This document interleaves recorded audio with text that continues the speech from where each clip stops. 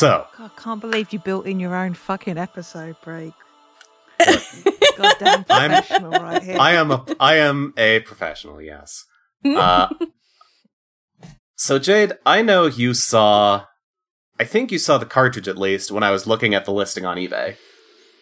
Because I bought it. Vaguely. I think you then said, no, don't look. I want everything to be news to you. Okay, but the first thing I want to talk about, because I'm going to wait as long as possible before talking about gameplay, is the box. Mm-hmm. Because you know how the Animorphs' most iconic aspect are its covers. Mm-hmm. This isn't one of those. Okay. So, yeah, you got this, like, weird split down the middle. I think this is Rachel turning into a lion. Mm-hmm. You know, like Rachel does. Yeah. That's how it is on the Transformer toys. She turns into a lion on the Transformer toys. That's true. Yeah. Maybe this is David. There was some, like, miscommunication in what was considered public knowledge. Yeah. Right? This is weird that two distinctly different have made that same mistake.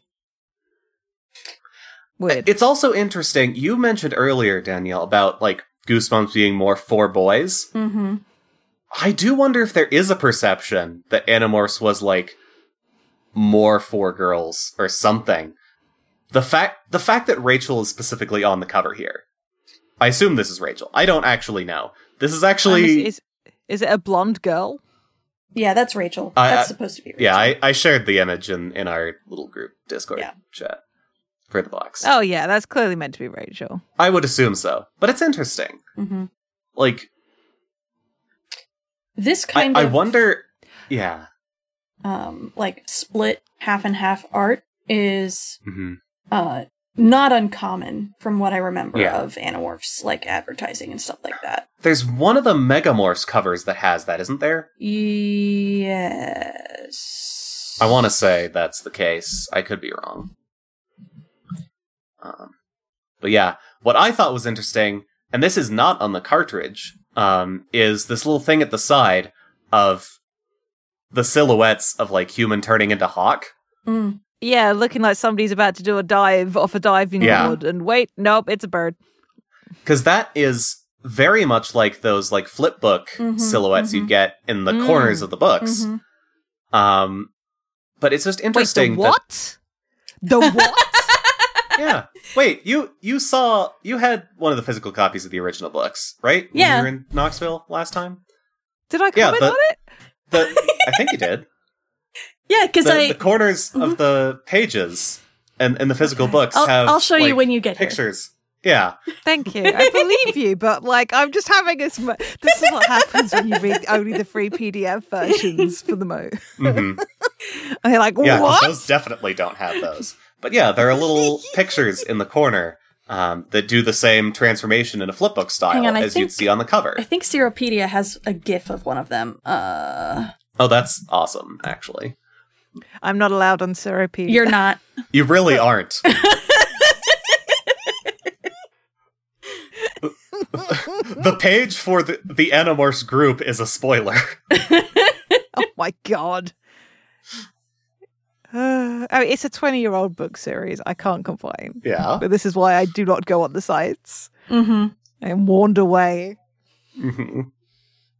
Me and Izzy, the only people seemingly in the world who haven't fucking read Animorphs, desperately trying to avoid spoilers. It's great. You're not the only ones. It's just the people who happen upon it, like, every once in a while, because I follow the Animorphs tag on Tumblr, and every once in a while someone comes through and they're like, yeah, I'm gonna live blog my reading this. And I'm like, yes. It's good. Just, you watch their descent into, wait a minute. There's that great art of like somebody at a computer or something like crying with blood pouring from their eyes and somebody just behind them also like with red eyes from crying and bleeding, just like, yes, when you introduce somebody to a heartbreaking piece of media. It might take me a hot minute to find this. But, but yes, back to the cover. I just wonder if it would have been more appealing if they'd done one of the book cover styles. But I don't know. This does make more economic use of space for a cartridge. Yeah. Yeah.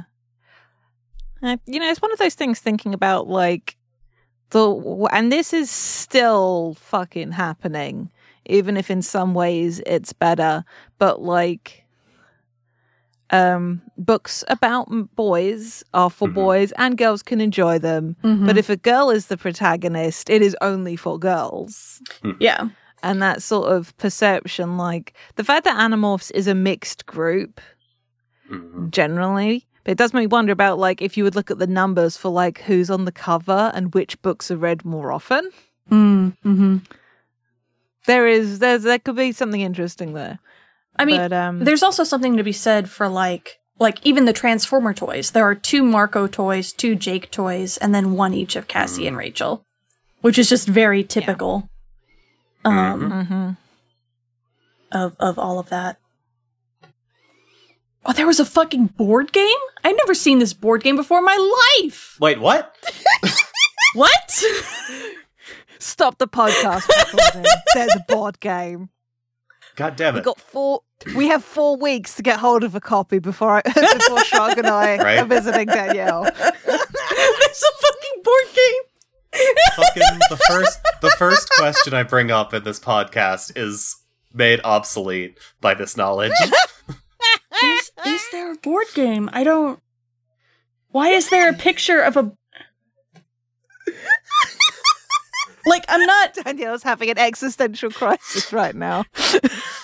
This looks like a board game in this picture. Right? I'm not... It looks like Chutes and Ladders, but a board game. Looks like a board game. That is a tiny-ass picture. God fuck. Well, it's just like the little thumbnail for the... Huh. Yeah. I like how I search Animorphs board game. The first result is a Board Game Geek site. Server error. I'm not allowed to know about this. God damn it. What the hell? Yeah, this appears to be a thing. Alright, we cracked the code. The Invasion Game board game. Turns out they're a secret Animorphs spin-off media. A board game made by Hasbro and Milton Bradley in 1998. Both of them? I guess. That seems weird, right? Oh my god. Weren't they competitors even then? The Invasion. Okay. An Animorphs The Invasion game. Oh, so Invasion is probably an already existing board game, and they did an Animorphs version of it. I remember these lenticular cards. Did I own this game? I don't think I owned this game. All right. I'm sorry, guys. Canceled. Yeah, it's we on have to eBay. Know. Guys, it's on eBay for £20. Oh my god, where is it? I'll order it right now. Okay, send me the link. It's in the UK, so you might want it sent to me. Okay, fair. This is all we care about now. So, Animorphs, the Invasion game complete. There's pictures of all of the contents. Holy shit, you guys. Oh my god. It's real. Right. Okay. We've cracked the code. I've connected the dots. God. You've legit connected them. Breaking news in the Animorphs. Guys, we have breaking news from 1998. Christ. Let's go to the .com. Okay, that's incredible, though. Yes, there are US versions. Okay, good. That'll make life easier. There's a lot. Right. Somebody is charging £75 plus £30 postage here. That actually doesn't surprise me. Yeah, but there's a lot of, like, replacement listings as well, which is cool to see. Like, shout out to the board game community for looking after games and selling them years later to weird nerds. We appreciate you. Speaking of inflated prices, if anyone is interested in checking out a physical copy of Urban Yeti, I did see one at my local retro game store a few weeks ago.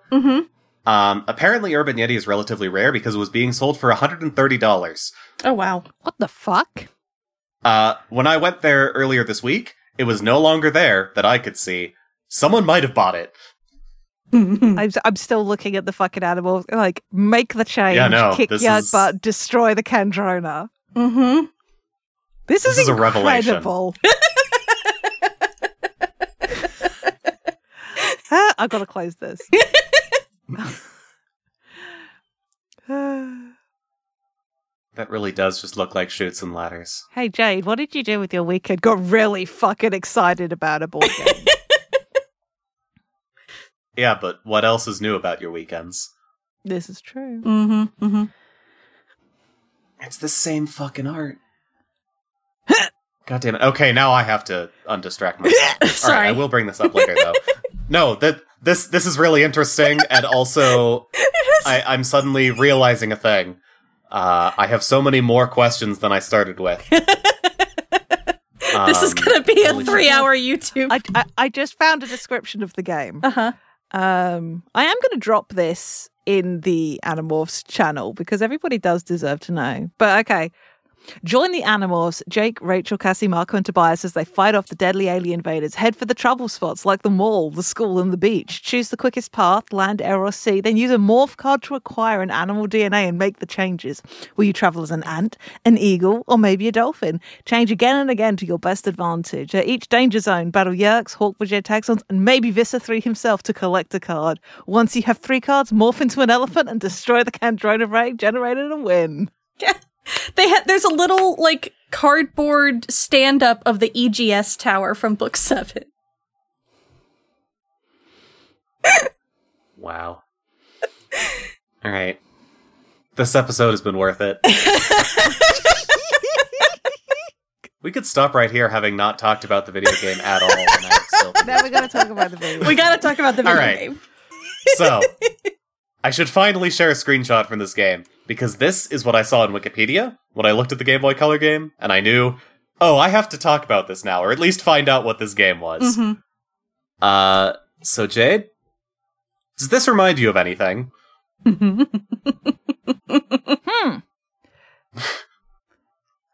Well, yeah. I also know this is a lot of Pokemon looks like this. Yes. But this is, why is this an Undertale game? Because Undertale is made to be retro. Yeah. Yeah. But this is this does not look awful, but yeah, no, this is Pokemon. Yeah. Yep. It is aesthetically and somewhat gameplay-wise a Pokemon ripoff. Okay, but I am kind of enjoying this sprite Hawkbudget. This is a good little face going on. But yeah, what the hell is this game? Yeah, it's kind of like if Animorphs were Pokemon, except if it were bad and nothing like Pokemon. So the structure of the game, there are 4 unique missions. So you get 1 for each of the human Animorphs. So it's Cassie, Jake, Marco, Rachel. And you do a little mission as each of them. You fight animals to get more morphs. You have a maximum of 5 morphs. And if you lose with that morph in battle, you lose the morph. You have to go back and fight the animal again to get it. That's not how that works at all. It isn't. It isn't at all. But it's how you make it work in a video game. I guess. The thing that I think makes it impossible for this game to have been Pokemon, though, is that the game does not save. It instead has a password save system. Yeah, those were really common. Yeah. So if you were to make a Game Boy or Game Boy Color game save, you'd have to put a battery in it, specifically, which I assume would make the game more expensive to produce. Mm-hmm. Those didn't become, like, the standard until, well, later, to some degree. I'm not sure when it was, like, the default. I know by the time of the Super Nintendo, it was pretty much what you did for cartridge games, like, on the home consoles. Even then, you had some password saves. I think Super Castlevania 4 had passwords. Mm-hmm. Yeah, it's also part of the problem with old Game Boy Color games now is that the batteries are dying, and so you can't save games. The good thing with this being a password save is that it's not like a copy of Pokemon Silver, where, you know, your save from 20 years ago might be dead. Sorry to tell you this way. Your Pokemon are all gone. Yep. Sorry. You weren't going to transfer them up anyway. But yeah. Because this game doesn't save, it kind of hobbles the game's ability to do progression. Mm-hmm. Like, it's already 4 separate missions. You don't carry over anything from mission to mission. But yeah, I think the fact that there's not a lot that you can save even in the middle of a mission kind of limits how much you could have made this more Pokemon-like. Also, let me tell you, trying to restart from a save after turning the console off is incredibly tedious. Oof. Because there are 16 spaces for the password, and there are 64 characters per space. Uh-huh. Yeah. You have every letter and capital letter other than vowels. I was gonna say, how did you get 64? Okay. Yeah, you've got 0 through 9 digits, and you've got... Oh, I have a list here. Because it's... You fill the rest of the space with special characters, and this pissed me off, so I'm going to have to find the list of what the characters are. Yeah, so you have 12 symbols. You have plus and minus, left and right, like caret brackets, equals, pound sign, forward slash and backslash. Weird. Which, let me tell you, typing that out is always... I'd have to double take. Question mark, exclamation point, $sign, and cent sign. Which is really annoying when you're trying to copy down your password, because that's not a key on a keyboard. Yeah. Huh. That's wild. But yeah, 64 character, 16 spaces for your passwords. It is really tedious to put one in. Fortunately... when the game says a new password has been generated, you can just press select, and then if you game over, you can just hit continue, and it'll have auto-filled that password. Gotcha. So there's that at least. But yes. So that, I think, hobbled the game's ability to be an actual full experience. So it is pretty short in general. Mm-hmm. Also, there's not really progression with your specific morphs. Mm-hmm. You just have a health bar. Mm-hmm. This screenshot shows experience. That's not a thing. The manual says it's a thing, and it's not.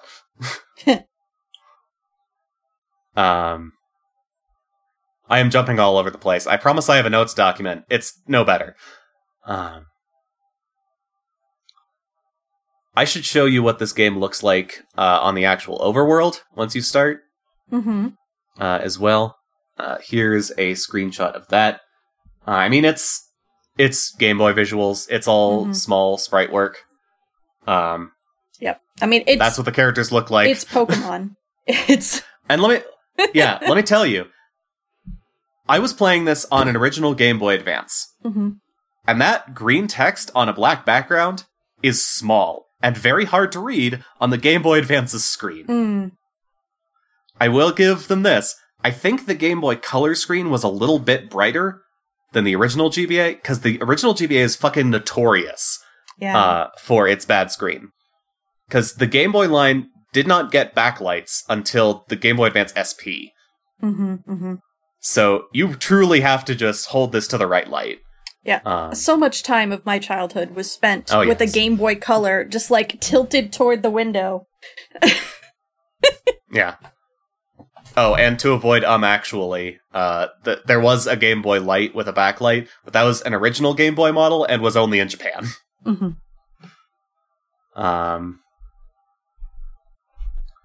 Anyway. So yeah.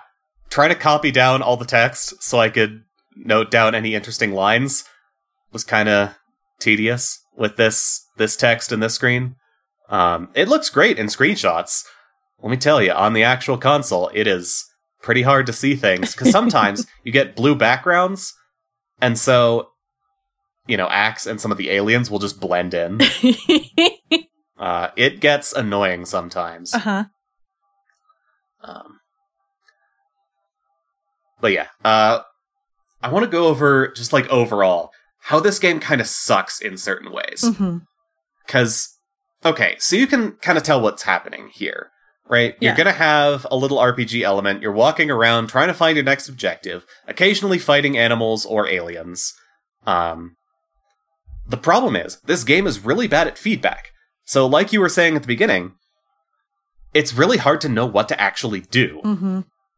Because the game is really bad at telling you. And a lot of the ways it does this is because a lot of the stuff you have to interact with is not visible. If there is a door that is locked and you're supposed to get through eventually, it's often just an invisible barrier. And a lot of the encounters you'll run into, you don't see. It's just you walk into the right space. And you know, how in a usual RPG, you would pick up things, talk to people, exclusively by, you know, walking up to them and pressing A to interact with them. Mm-hmm. That is a thing for a lot of NPCs and stuff. But for key progression points, you usually just trigger them by walking into them. Uh-huh. You don't choose to interact with them. Which is just bizarre. Alright, and I have to talk about the combat system, because it is truly awful. So you know how this is basically Pokemon? Right. Imagine if Pokemon had 2 moves, and those moves were Tackle and Double Team. Mm-hmm. Jade, do you know what that would mean? Nope. You will have to explain it to me. Yeah. So, basically, you have attacks, and then you have, like, some moves that are, like, defensive. And in this game, it basically means it's harder for the opponent to hit you. Until they do, in which case your buffs are basically removed as far as I can tell. Also, hitting the opponent is very random. I cannot tell what your odds of hitting things are actually supposed to be, but it's extremely inconsistent. Like, you can have the same battle several times, mashing the same buttons, and just wildly different things happen. Like, if you have seen the GDQ run of the Animorphs game, you know how bad this can get. Like, the runner had to take, 3 or 4 shots at the 4th level boss, doing the same thing, and just one of the times it just works instantly, and the others he just dies. There is, technically, a super effective system, which you encounter pretty quickly, because in your first encounter with an animal, you find a mouse in the corner of the barn, and you can fight it, and if you bite it, it says it's super effective. Okay, so great. So you should be able to pick the right attack for each fight. No.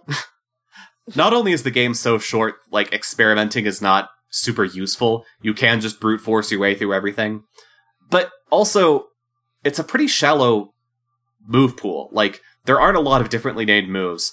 So you have, just moves that certain animals shouldn't really have, but it's what they had to give them. Mm-hmm. So an elephant has a punch attack.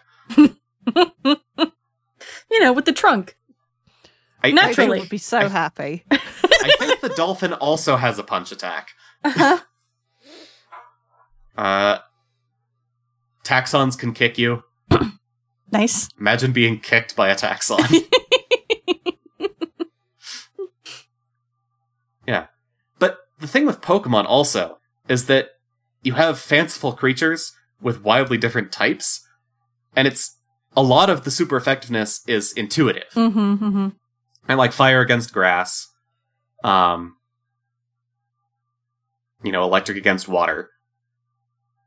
But, what do you think would be super effective against a wolf? Venom, kick, throw, or bite? I see. The answer, by the way, is kick. Oh, okay. Yeah. But, yeah, it seems like it should be a more deep system than it is. Uh-huh. But it really doesn't seem to be. Really, success is just you get some powerful animal that can take some hits, and you mash your good attack, and sometimes you win, and sometimes you just have to start over. Yep. Yeah, that sounds about right. Disappointing.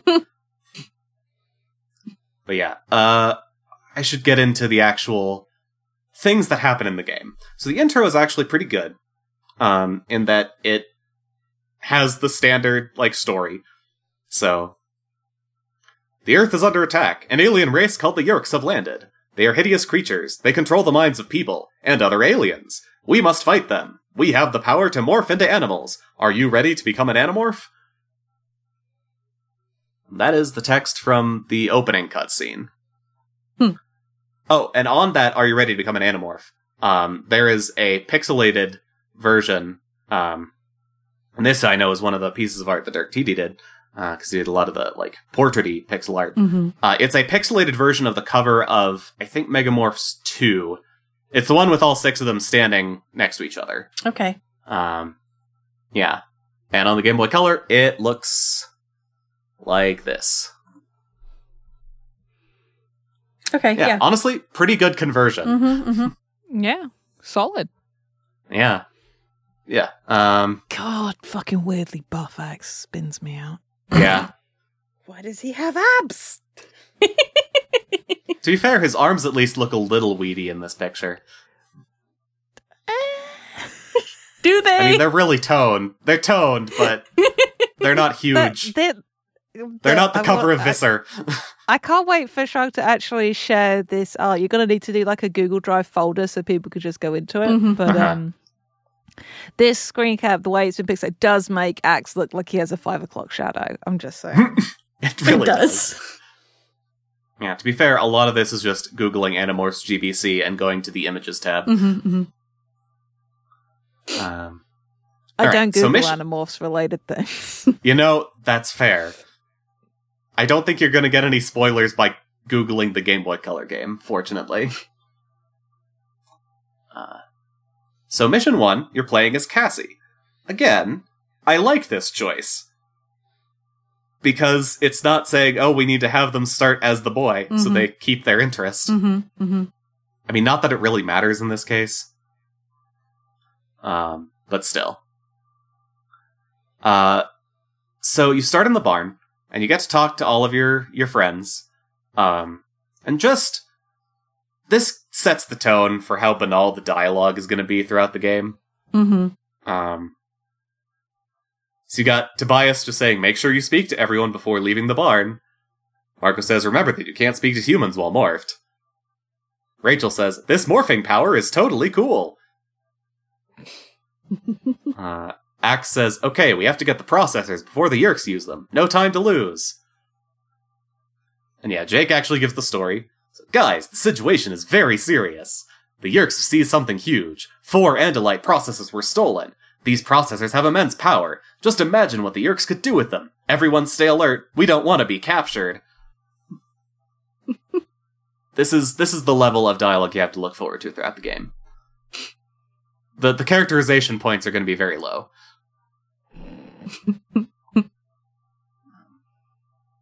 Yeah, so you can see a note from your dad on the fridge. Just basically, the animals are out of control. You gotta go to the pet shop, basically. But you do start. You have that little mouse running around in the corner. And this is a fairly decent way to do the tutorial, because having heard you should speak to everyone in the barn, you immediately go over and interact with the mouse, and then you get thrust into a battle. And you get to... So, as soon as you enter a battle, you're told, oh, you must be in Morph to fight. And so you go to your... It's called the Ana Manager. This is your status screen where you have your morphs. Yeah, it's called the Ana Manager. It's pretty clever, I'm not gonna lie. I need this incorporated into Idiot Teenagers, please. Oh. Hey, you're being generous, though. You have 6 slots instead of 5. Yeah, and of course you only start with one morph, Cassie's signature morph, Dog. Dog. Sure. Yeah, everyone starts with Dog morph, to be clear. It would be Cassie a pretty has never easy... morphed a dog. It would be a pretty easy morph to get, yeah. I guess. But yeah, if you exit the barn, There are a couple of animals just like wandering around outside. I think it's a goat and a skunk, which makes sense, I suppose. The town is actually pretty big. You got some houses around. The center has like 3 key locations. You got the construction site, which is right above the mall, which is right above the gardens. They do have a little label on key buildings, and it has the Gardens Zoo, just in case anyone didn't read the books, which makes sense. You got like a circus in the top right corner of the map. You got some like foresty areas, bottom right and bottom left. Like you got docks and boats and stuff. You'll go to these places eventually, but yeah, it's just a very large town. But the mall's in the center. That's where you have to go to start. And you go into the pet shop, where the pet shop owner says, "My snake escaped. Someone must catch the snake before it hurts people." So yeah, you just have to fight the snake and acquire it. I don't know what the deal is with this pet shop, where the options for pets are dog, rat, skunk, chimpanzee, and monkey. And this is where I got to see firsthand how absurd the combat system is. Because I fought the snake on my first playthrough, which was fair enough. It killed my skunk and raccoon, and then I morphed dog and screamed at the snake until I won. Yeah, your dog's attacks are bite, claw, scream, and kick. If you thought any of those would be status moves to teach you how that works, no, they're all attacking moves. They all do damage. And then I tried to fight the monkey, which used its climb defensive move, which meant I couldn't hit it, and it just killed me. Which was great. So yeah. That's when I slunk to the manual. And that has a bit of a goldmine of nuggets that I want to share. So I have an Animorphs pop quiz. I'm going to put this one in voice text channels just to confuse everyone. Oh shit, can I not copy this snip? God dang it. Yeah, Google Docs is really weird about. You know what? It makes more sense when I learned about how Google Docs stores its information. Oh god, yeah. The fact that it's all just images it's or whatever. It's just an image. Alright, I'm gonna have to snip this thing again. So. Pop quiz for Animorphs. How old do you think Axe is? He's roughly the same age as the kids. We don't know how old that is in Animorphs years. Or Analite years. Well, that's fair. Jade, do you have a guess? It's either going to be something ludicrously low or high. Good instinct. Axe is 2. Oh my god. Yep. They start out the manual with like character bios and stuff. They're generally pretty good. I know the first sentence of Axes. Years are long on the Adelaide homeworld. I guess. Apparently. Axe, which is short for Aximili Escaroth Isthil, is a 2-year-old Andalite, a teenager in human years, and the Animorphs' greatest ally. He's 2, everyone! I wonder if they just made that up, or if they got that from Word of God or something. I have no other reference for this, but it is hilarious to me. We need to @ Michael Grant and KA on Twitter. Be like, is this legit? Excuse? Just one of the parents asks Axe how old he is, and he's like, this many!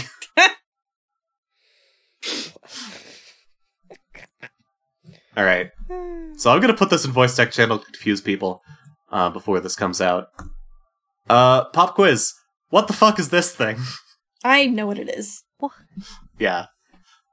Oh, is that one of V3's morphs? Mm-hmm. Yeah, that's Visser 3. That's the art they use for Visser 3. Yeah, that's the thing that's the creature with a thing for 8.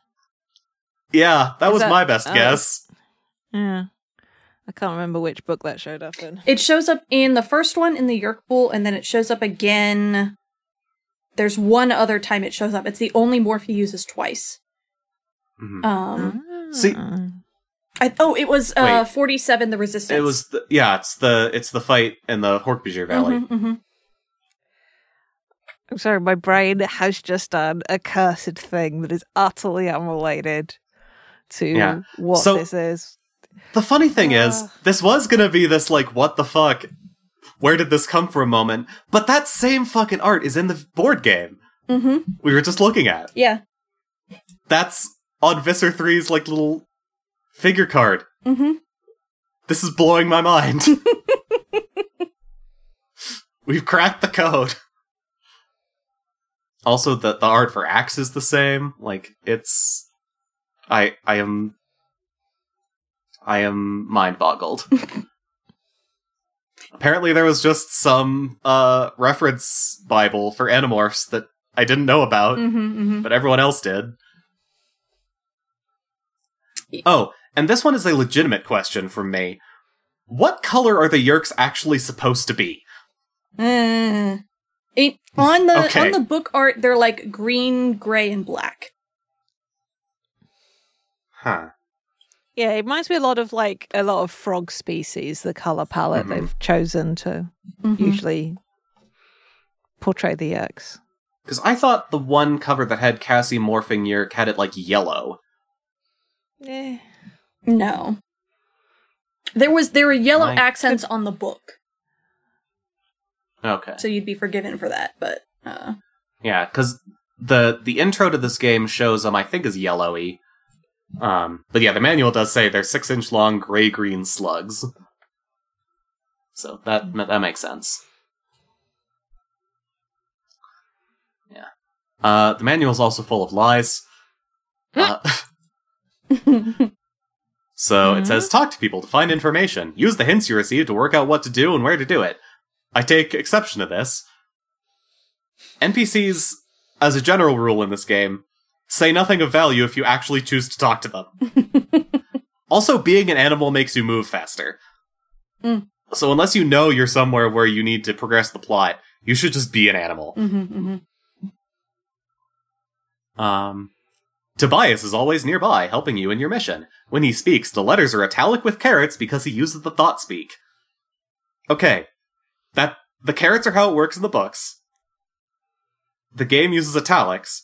The game does not use the carets. I don't know if that was a programming thing, or what.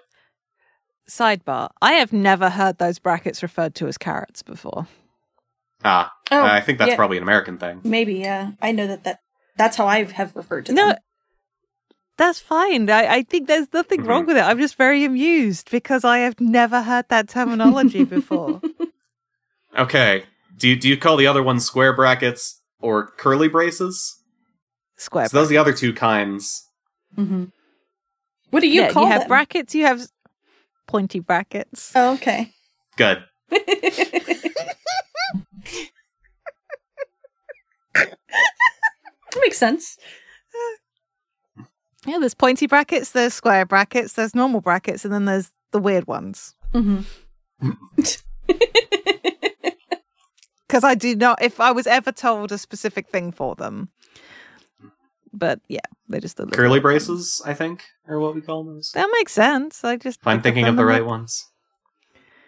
It's just occurred to me that how at a distance, because of how similar they are, it does just look like a pair of eyebrows, where the square bracket is drawn next to the curly one. This is not relevant to this discussion. It's good, though. I have made it relevant. The manual has a section titled Experience Points and Health Bar. There's a health bar in the game. Again, experience points don't appear to be a thing. I think they might have been at one point, but they sure aren't in the final version. Yeah, one of the tips that made me think, oh, I must just be playing this wrong, is use quicker, smarter animals to beat bigger, sluggish animals. It may take time, but a smart, agile animal can gain the upper hand over a large, lumbering giant. Yeah, no, I played it more, and I don't think that's true of this game, generally. The monkey morph, I think, is kind of useful if you can get it. because its defense can actually be used to get time enough to attack. But as far as I can tell, the other morphs, even if they have relatively good abilities to, like, dodge by using their defensive maneuvers, I then can't get them to hit worth a damn. So I have not been able to accomplish anything with a small morph. They're just there to progress the plot, as far as I can tell. I thought the game was lying about another thing, which was saying, about the 2-hour limit. I was sure that it was just not a thing, because I was wandering around as a dog for a while and didn't get anything. Didn't get any message about that. And then I tried again just to check. And yeah, there is actually a time limit implemented into the game. The total amount of time is like 8 minutes. I don't know why you would be in the same morph for 8 minutes without accomplishing anything or getting into a battle. But yeah, about halfway through, Tobias sends you a message saying you have less than an hour left. And then you don't get another warning until the end when Tobias says, "You have been in morph for 2 hours and are trapped." And then you just game over. Brutal. Also, a very funny way. Oh my god, it's real. Yeah. Sorry. He's 2.5 years old. That's incredible.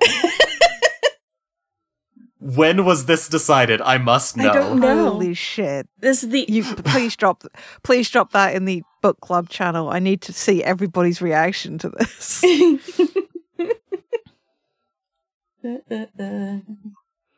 Oh, Axe is somewhat formal. I thought that said Axe is somewhat female in his natural form.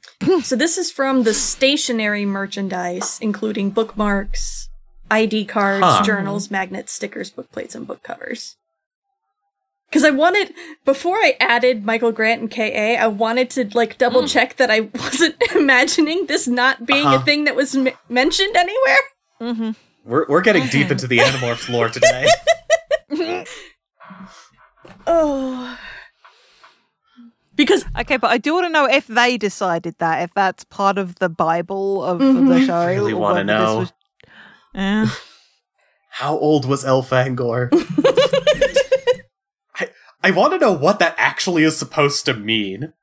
Does it mean something about Andalite aging, or is it just like the rate at which the Andalite planet circles its sun? Was Elfangor just really weirded out by human timescales? Maybe this is why Lauren's timescale just doesn't make any fucking sense. Right? There you go. We've cracked the code. He morphs into human. Yeah, oh my god, I'm immortal now.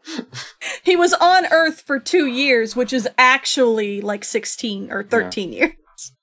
Humans are the Andalite equivalent of elves. Oh, it almost makes sense, is the problem.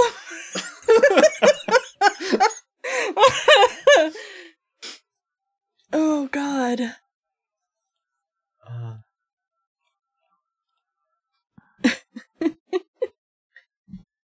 Another really funny way to die in this game is trying to morph with a human on the screen.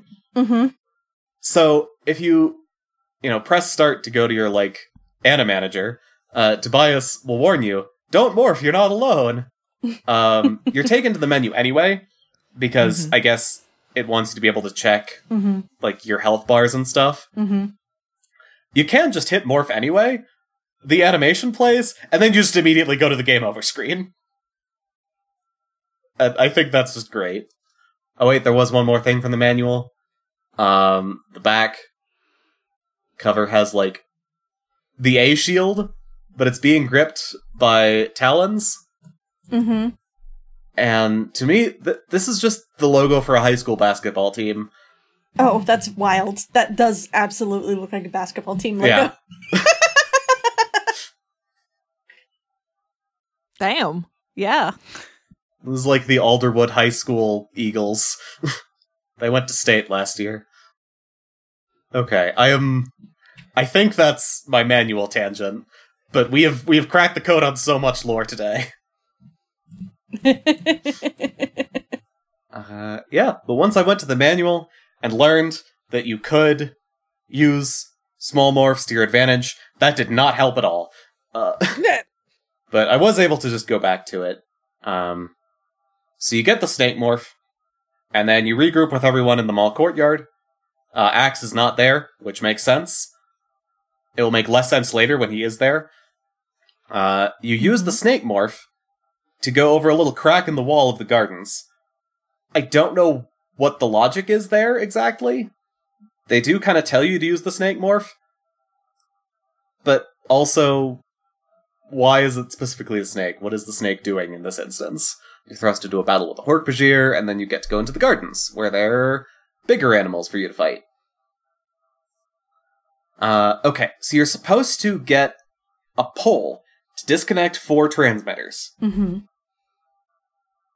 The problem is, when I was going through this mission the first time, I beat the wolf to get its morph, which is in front of the place where the pole is. I guess I just didn't see the pole, and so I was wandering around, because I think I had to restart after I'd gotten the wolf morph. So either I just reset to a state where I didn't have the pole, or I just didn't realize I had it, because I was wandering around for the longest time, unable to interact with these transmitters. It doesn't tell you anything when you press A next to it if you don't have the pole. You just have to do it in the right order, which is very frustrating. Yeah, you go around to those cages. There's like a Hork-Bajir in front of each of them. Also, the weird thing about this game's difficulty level is that the hardest things are the bosses and the actual animals. Defeating normal Hork-Bajir and Taxons is dead easy. The dog can do it with no problem. Because they don't really get harder. Mm-hmm. They have like 80 health, your bite does like 20. And after every battle with an alien, you get food, which restores some of the health you lost. So you can pretty much just fight the aliens indefinitely. But you don't get food after defeating the actual animals. If you want to have horrible implications here, how did you get food from defeating the aliens? Take a guess. But yeah, you go around, fight some kangaroos, disable a transmitter in their cage, beat some chimpanzees, go disable the transmitter in their cage. I think the text box that pops up when you do it is trans box disconnected. I'm so sorry. You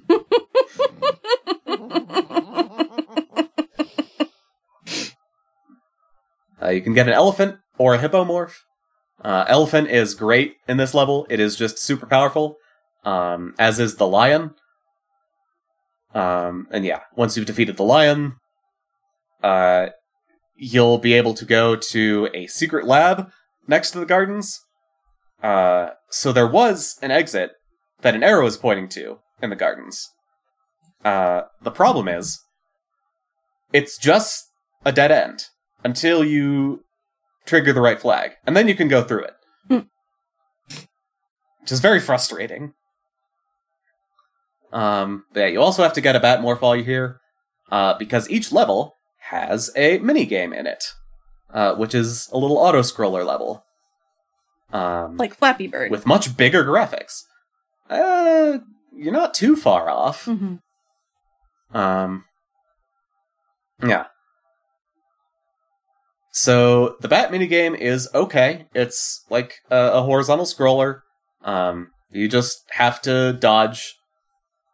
You got electrical cables and some incomprehensible enemy that's like a bacteriophage-looking thing. Mm-hmm. But it's not too difficult. Each minigame you get 3 lives, and if you hit 3 things, you game over. Right. They get worse later on. I'll rant about it. But the Bat one is okay. And then you get this line once you finish the minigame, because you pop out, still as a bat, and you get this line of dialogue. Evil Scientist says, "Meddling kid, you discovered our operation. We've been training these animals to revolt against humans. I'll report you to Visser 3. So, I have so many questions. So the guy says, meddling kid, A, you're a bat. You're still a bat, and B, you're still supposed to be an Endlight bandit. Mm-hmm. Also, their plan being training animals to revolt against humans, I guess by transmitting... I guess this is like Pokemon Gold and Silver. They're like experimenting on Magikarp at the Lake of Rage or whatever. I don't know what they're doing, but apparently they're training animals to revolt against humans. I think I forgot that plot. I mean, I do appreciate me talking like a Scooby-Doo villain. Uh-huh. Like, tonally, I'm all here for it. Uh-huh. And then the final line being, I'll report you to Visser 3. Like, my guy, how long have you worked here? He's new. He doesn't know yet. Visser 3 knows what's up here, and also you are going to die.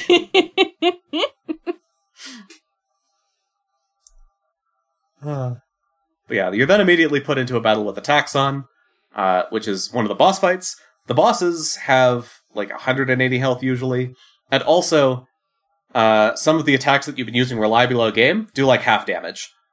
And it's way harder for some reason to hit the bosses, as far as I can tell. So these are the actually challenging fights. Mm-hmm. And by that I mean you'll have to reset a few times. Yeah, but if you beat the Taxon, you're teleported back to where you started at the entrance of the minigame, and then you get to pick up the Endlight processor, and then the mission ends. You did it. And then now you're playing as Jake. And the mission is to destroy the Kandrona. So this one, the other three missions are kind of, I think, based on certain books.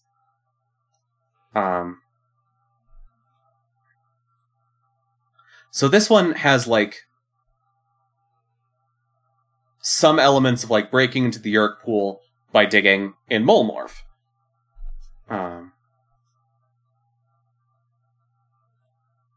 But yeah, where you start off is going to the school, after finding Chapman's parking pass, at the construction site. I don't know why. Axe has a line of dialogue that says, Visser 3 killed my brother. Maybe he stole the disc from him. Apparently there's an Andalite disc with the location of the Yerk pool. None of this makes sense in the lore, but whatever.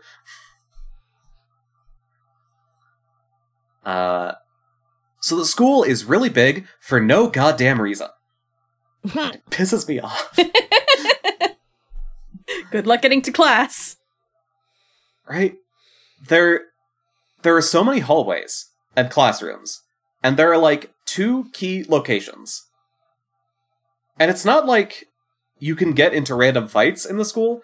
You just have to walk around. So this is not interesting gameplay. It's just like a thing you have to do. So you're trying to get to Chapman's office in the very back corner. It's like the back right corner is Chapman's office. The back left corner is a parking lot. That kind of looks weird when you're looking at the in-game sprites. There's also like a locked janitor's closet or closet the janitor happens to be in. Again, there's no door here. You just walk into an invisible barrier that says the office is locked.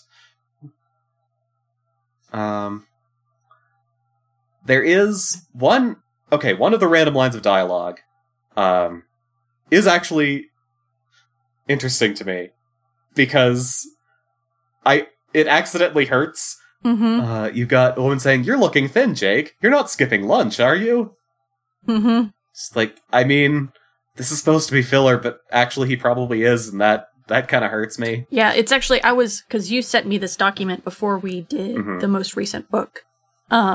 And in the book, Cassie makes a comment about how, like, she finally sees Jake and, like, how thin he's gotten and stuff like that. And I was like, don't like that. But at least it's not treated like a good thing by the narrative. So. Yeah.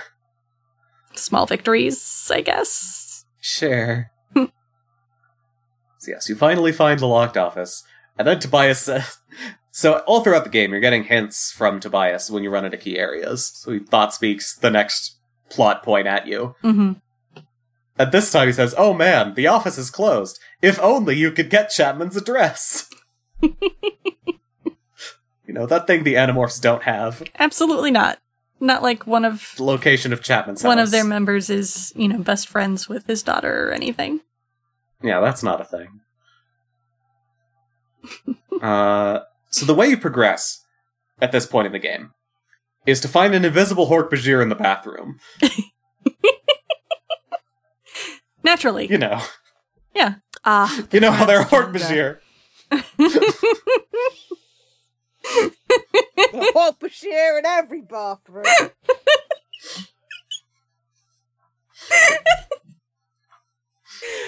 Look, sometimes Mr. 3 has you on stakeout and you just really need to pee. Yeah. But you get a key from defeating the Hork-Bajir that you couldn't see till you wandered around in the right place. And then the janitor tells you where Chapman's house is, because he's like, oh, you've got Chapman's parking pass. You should go take it to his house. You get teleported to the parking lot at the back of the school, where the rest of the group is. Axe is in Catmorph, which is good. They're actually remembering to not make Axe an Andalite, just standing around in this one instance. There is one line of dialogue here. Someone says, now we have to break into the principal's office. This is really insane. Jade, who do you think said that line? Wait, say it again? Now we have to break into the principal's office. This is really insane. I have to assume it's Marco. It's Axe. With that writing. Okay, cool. Great. Axe, who is well known for thinking that the things the Animorphs do are insane. Also having respect for school principals.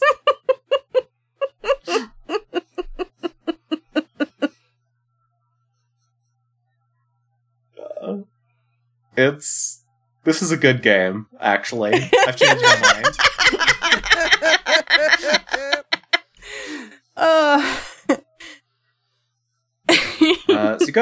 So you go to Chapman's house by morphing mouse. So actually, the mouse in the corner of the barn is useful in several points in the game. So you go get it this time, so you can get to Chapman's house. Basically, you go in front of his door as a mouse so you can sneak in.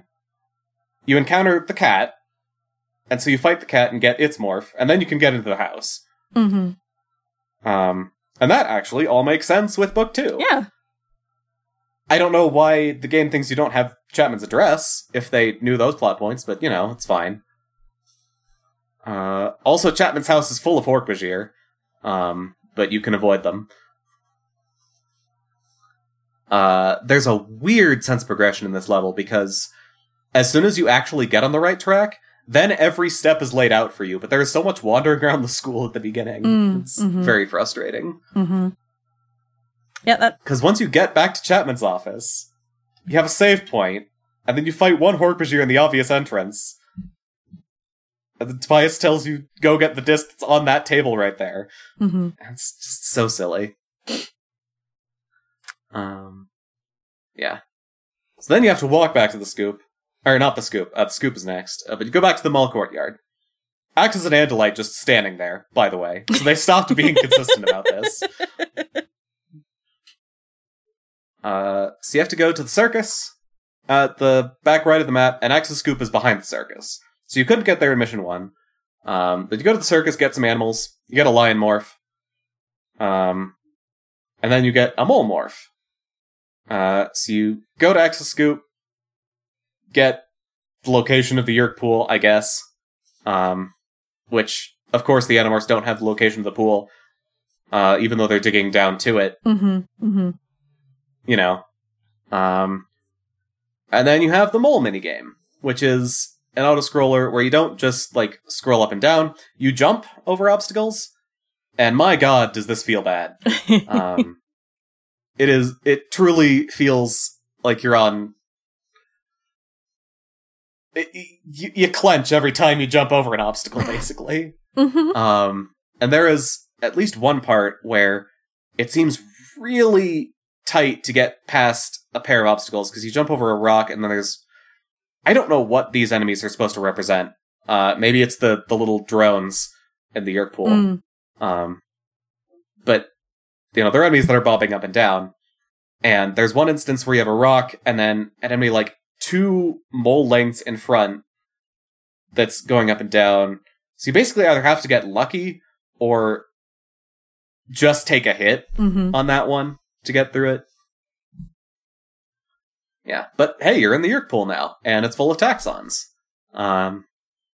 Which means that everything is easy now, because you have powerful morphs that could just defeat the taxons with no problem. Because the only dangerous things are actual animals. So you just slaughter all the taxons in the base, disabling transmitters. Naturally. And then Tobias says, "Holy cow, it's an alien guard. He's blocking the exit." You know, natural Tobias dialogue. And then Hork-Bajir boss, and you're done with mission 2. Obviously using Jake's signature morph, Cheetah. I don't remember if there's a tiger you can actually get on this mission. Marco's mission seems to be based on the Dolphin cover book. You mean the one where they go rescue Axe? Oh, wait. No, I might be thinking of a different one. I'm thinking of Shark Brains. Oh, yeah. Yeah, that's not the actual plot, but you are going to a water base. And there are sharks there.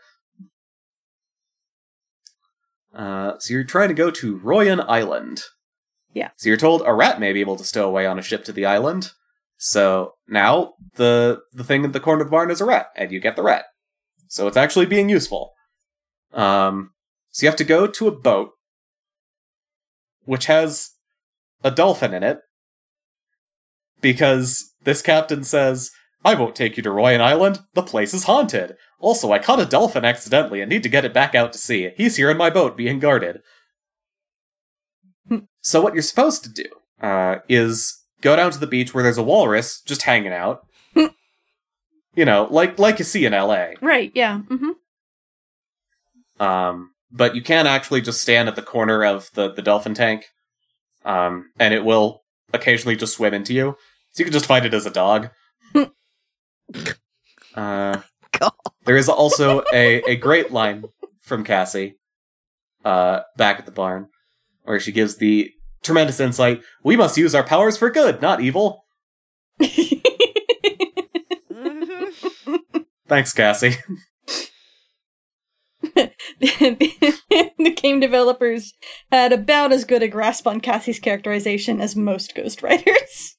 Yeah. It's the most in character this game gets. God.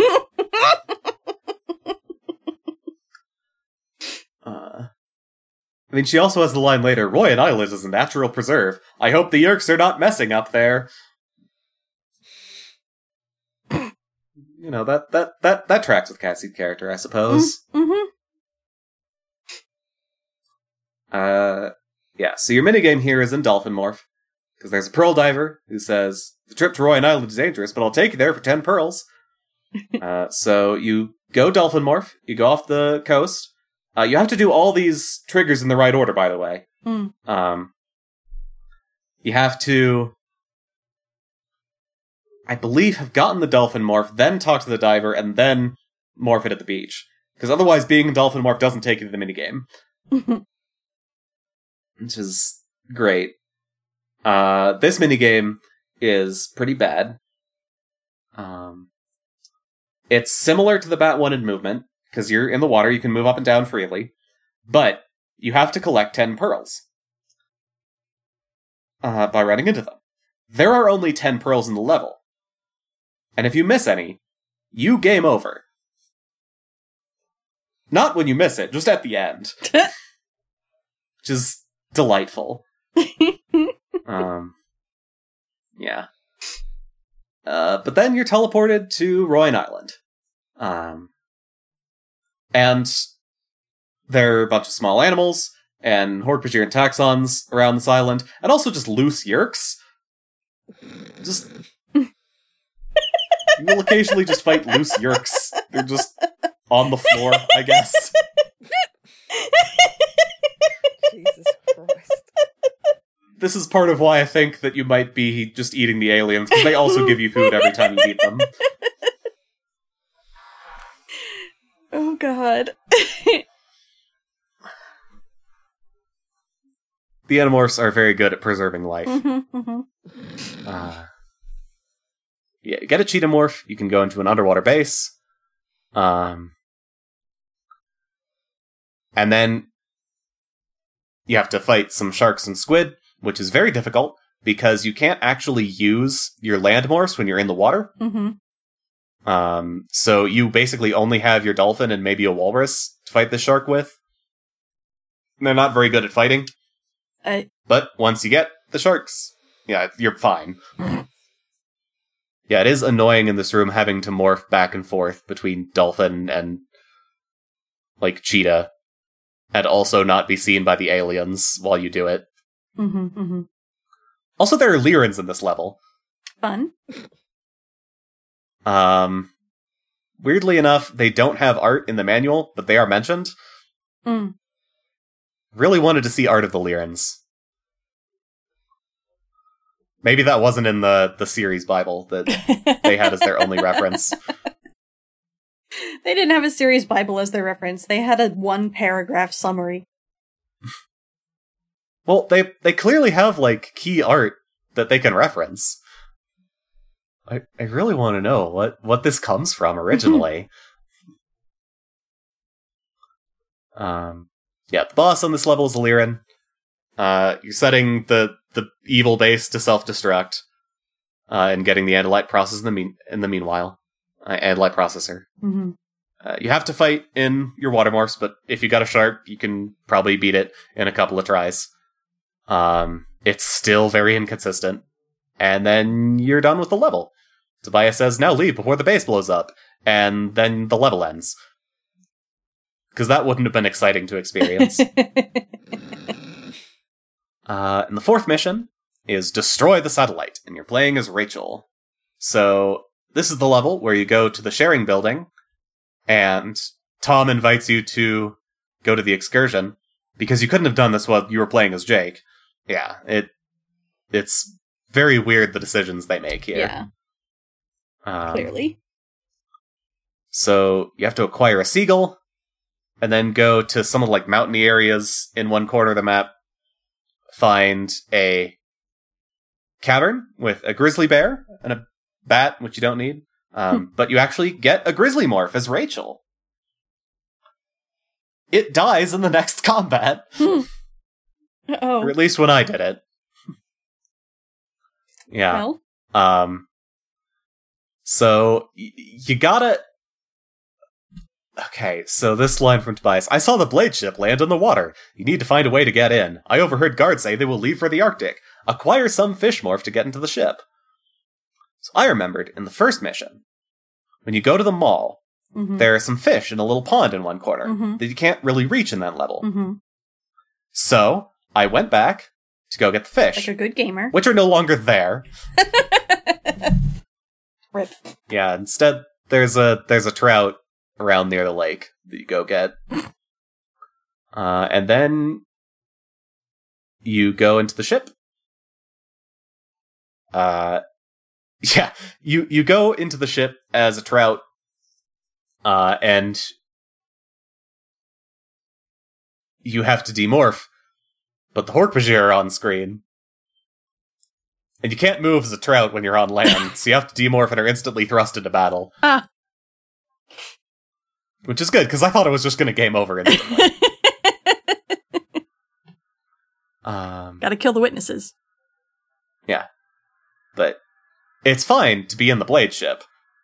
Because the actual difficult part is being in the Arctic. Because there's a little narrow hallway where there are two wolves, which are incredibly difficult. That's where my grizzly just fucking died. I barely scraped by with dog. But I got the wolf. There's a polar bear that you can get past, which is good, because I never managed to beat the polar bear. There is a guy being attacked by an orca, apparently. I don't know how that works. Oh, God. Because this game has already established that water animals can't be on land. This guy is not on an island. He's just very scared of this orca.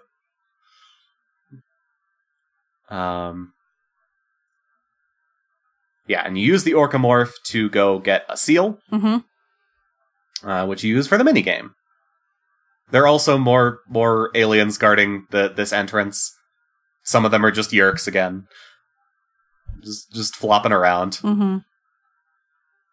Yeah, seal minigame is basically the same as the mole one, but easier. Because, progression in games is a good thing. Yeah, you fight a bunch of Hork-Bajir in the base. You walk past a little terminal and it says satellite destroyed. It was very exciting. And the boss is a Hork-Bajir, which you can just beat with, wolf and dog. Just barely. And that is where the game basically ends. So Axe says, I have hacked into the Yerk computer. Good job getting the spaceship. I've set it for autopilot to bring you home. And then you get a little credit sequence. You got a shot of 4 hands holding what look like weird rocks, and it says, the Animorphs has successfully retrieved the 4 Edlight microprocessors. And then you get a slightly better shot of the creature with the thing for 8, which looks like it has 5 heads. I can't find a good shot of that from the credits, because apparently no one has bothered to beat the game and post pictures online. Saying, it's a bitter defeat for Visser 3. The Yerk plans are disrupted and their troops weakened. Axe can now use the microprocessors to activate his transmission station and contact the Andalite people. And then you get an Andalite face, and you get a message from the Andalite Council. Congratulations, Animorphs! You have defeated Visser 3. But there are rumors that Visser 1 is on his way to Earth. Okay. We will try to send some help. Until then, be brave and keep fighting the invaders. Good luck, Animorphs!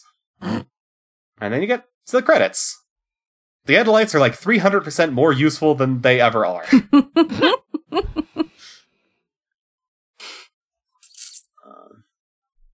So, the ending of this game is anticlimactic. You never fight Visser 3. And there appears to be a reason for that. Because in 2016, some internet user called Lucky Typhlosion found that there was a hard-coded password for the game that took you into a basically fully programmed mission where you play as Axe. Which seems like what the ending game was supposed to be. Because you go into space, and you fight Visser 3 at the end. Yeah, so I ended up playing that as well. The problem is, because it's not fully programmed in, there are no mid-level passwords here. You have to do it all in one shot, which is not really the programmer's fault, it's just this wasn't finished. I do want to cover this, because it's very weird to play this mission. Yes, your mission here is to attempt to destroy the Yerk Thought Beam. Yes, the very well-known Yerk Thought Beam. Of course. It will make humans accept Yerk control. I guess it's like that one book where they have that thing that doesn't work.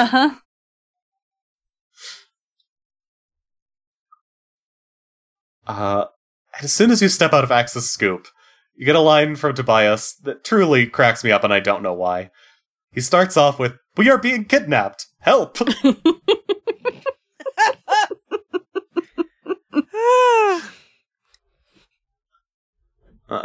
Yeah, and he says, "Find small morphs to pick the locks of our cages." Great, got it. I'm gonna go back to the barn and get the mouse, as per usual. And you're supposed to find the last processor and find the remote to call the Andalite shuttle. So the Andalites are actually going to be helpful, I guess. So you go get the processor from the forests, and then you go find a little remote that's guarded by a Hork-Bajir that obviously you can't see, you just fight it. And then you get to a shuttle, and then you are sent to space with the Yerk ship. And yeah, you walk around, fire up some processors. Now this kind of seems like the culmination, because I think these are supposed to be the processors you were collecting throughout the game. So you're activating them. And then you're supposed to go to the Yerk space base. You find a spacesuit before they capture you, and you get a reminder, you need a small animal to free us. There is a spider wandering around this room, and the first time I thought, okay, I guess the spider is a good backup, but I already have a mouse. Surely that'll work. So I get the spacesuit. You have to get to the back corner in Andalite Morph. Oh, by the way, throughout this game, if you lose all your animals, you do instantly game over in battle, because you can't fight as a human, even though your human has a health bar that you can't use. This also applies to Axe. Huh. You can't actually fight as an Andalite in this game. Oh, also, another thing of, like, I don't think they finished programming this, and this might have been the reason it was cut, is because you could wander around the city, and people will just talk to you casually while you're as an Andalite. Just like, oh, hi, Axe. Because clearly it's the same dialogue, just with replaced names. It's amazing. You made a game this time, you're in a spacesuit, dodging asteroids. Sort of like the Bat minigame. Also, this very much looks like a spacesuit built for a human. So yeah, you have to fight some taxons to disable drives. I don't know what that means. Yeah, so here's where things get convoluted. Tobias says, "Come save us. Use the salamander morph to pick the locks. I think the spider can get into the salamander cage." So apparently, a mouse is not a small creature. Because there's an invisible wall right in front of the salamander. The salamander's the only thing that can actually like, walk into the invisible barrier that frees the Animorphs. So I needed that spider in the last room, so I needed a restart. And yeah, then you actually get to free the Animorphs, and you fight Visser 3 as the boss of the final level. Still as that, like, creature with the thing for 8. So this game never portrays Visser 3 in Andalite body. Okay. Yeah, then you escape in a shuttle. You go back to the scoop. The Animorphs are there, like, both times you're on these screens, but I don't think they finish the dialogue because they don't say anything when you interact with them. And then you get the same message from the Andalite Warboard that you got at the end of the actual game. And you get the credits again. So that, I think, is where the game was supposed to end originally. And then I guess they cut that mission for whatever reason. But it is a much more appropriate ending to the game to be like, all right, this time you're actually fighting Visser 3. Everything is kind of coming together. You're in space. This would have been a much better ending to the game we got.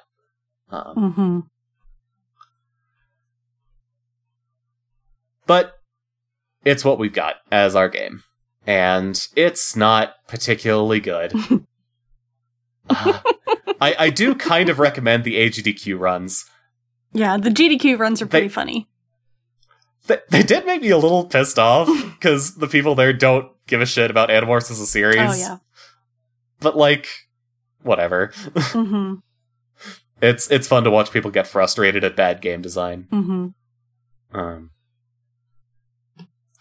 Regardless, I just wanted to go through this experience of a very jank game with truly very little understanding of Animorphs as a series. Yeah, this all tracks with my remembered experience with this game.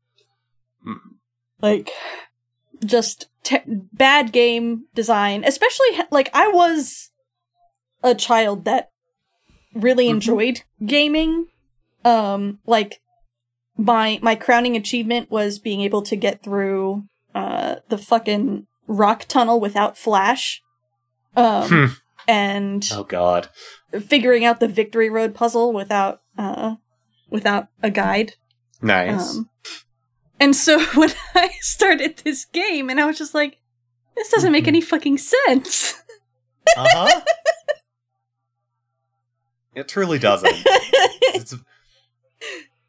It has a very weird pace of, like, not telling you what to do, and then telling you every single solitary step of the obvious parts.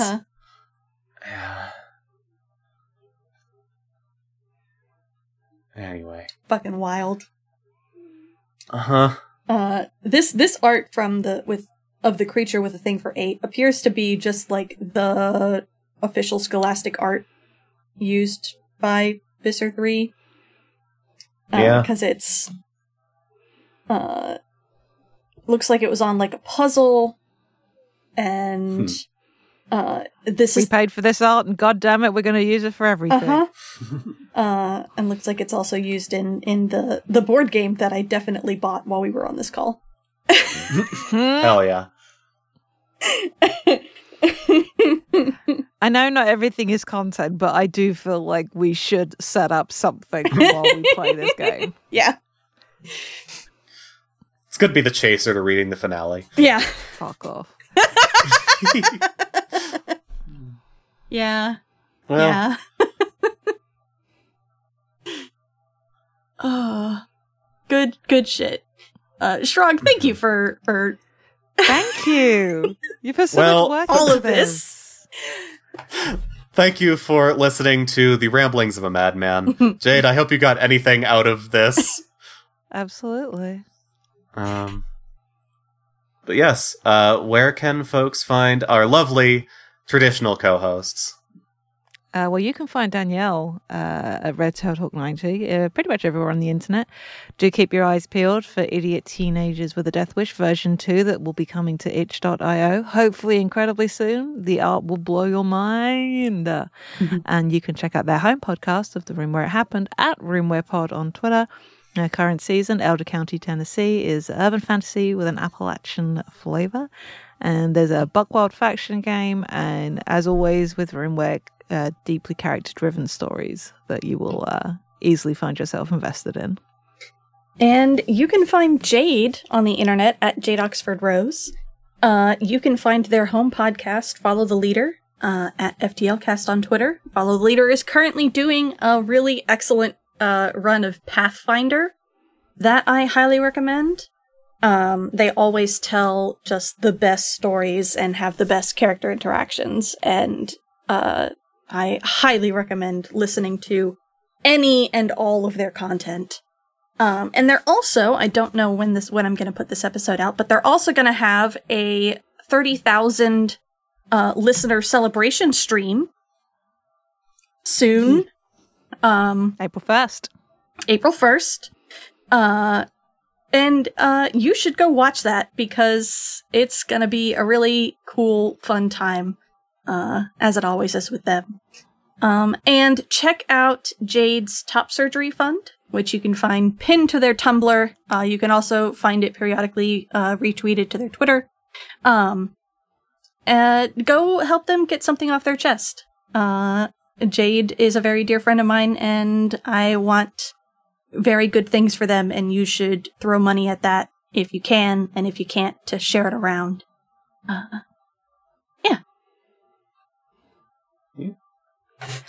And hey, you should go check out Shrog's involvement in Let's Read Homestuck and Let's Play Undertale from the Voxus Network. Is that correct, my dear? Yeah, so I've been Shrog. My pronouns are still he, him. You can still find me on the internet, either Secret Frog or The Secret Frog. And yeah, you can check me out on Voxus. You can also check me out on recent episodes of Dumb Kids Playing Hero, guesting as my sweet, sweet boy, Grahesk. I think by the time these bonus episodes drop, that will still be in very recent memory. Yeah, hopefully this ends up being an April Fool's joke, and if you listen to it fast enough, you might still be able to catch that FTL stream.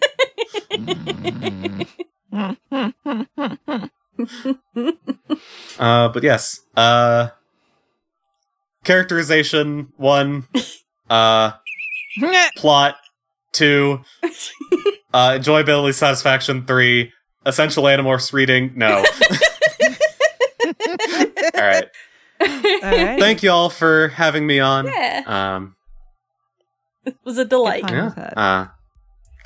I guess we should do a collab. Yeah, let's do a collab. Yeah. I should pull up time.is. Probably. On the minute? Yeah. On the Met.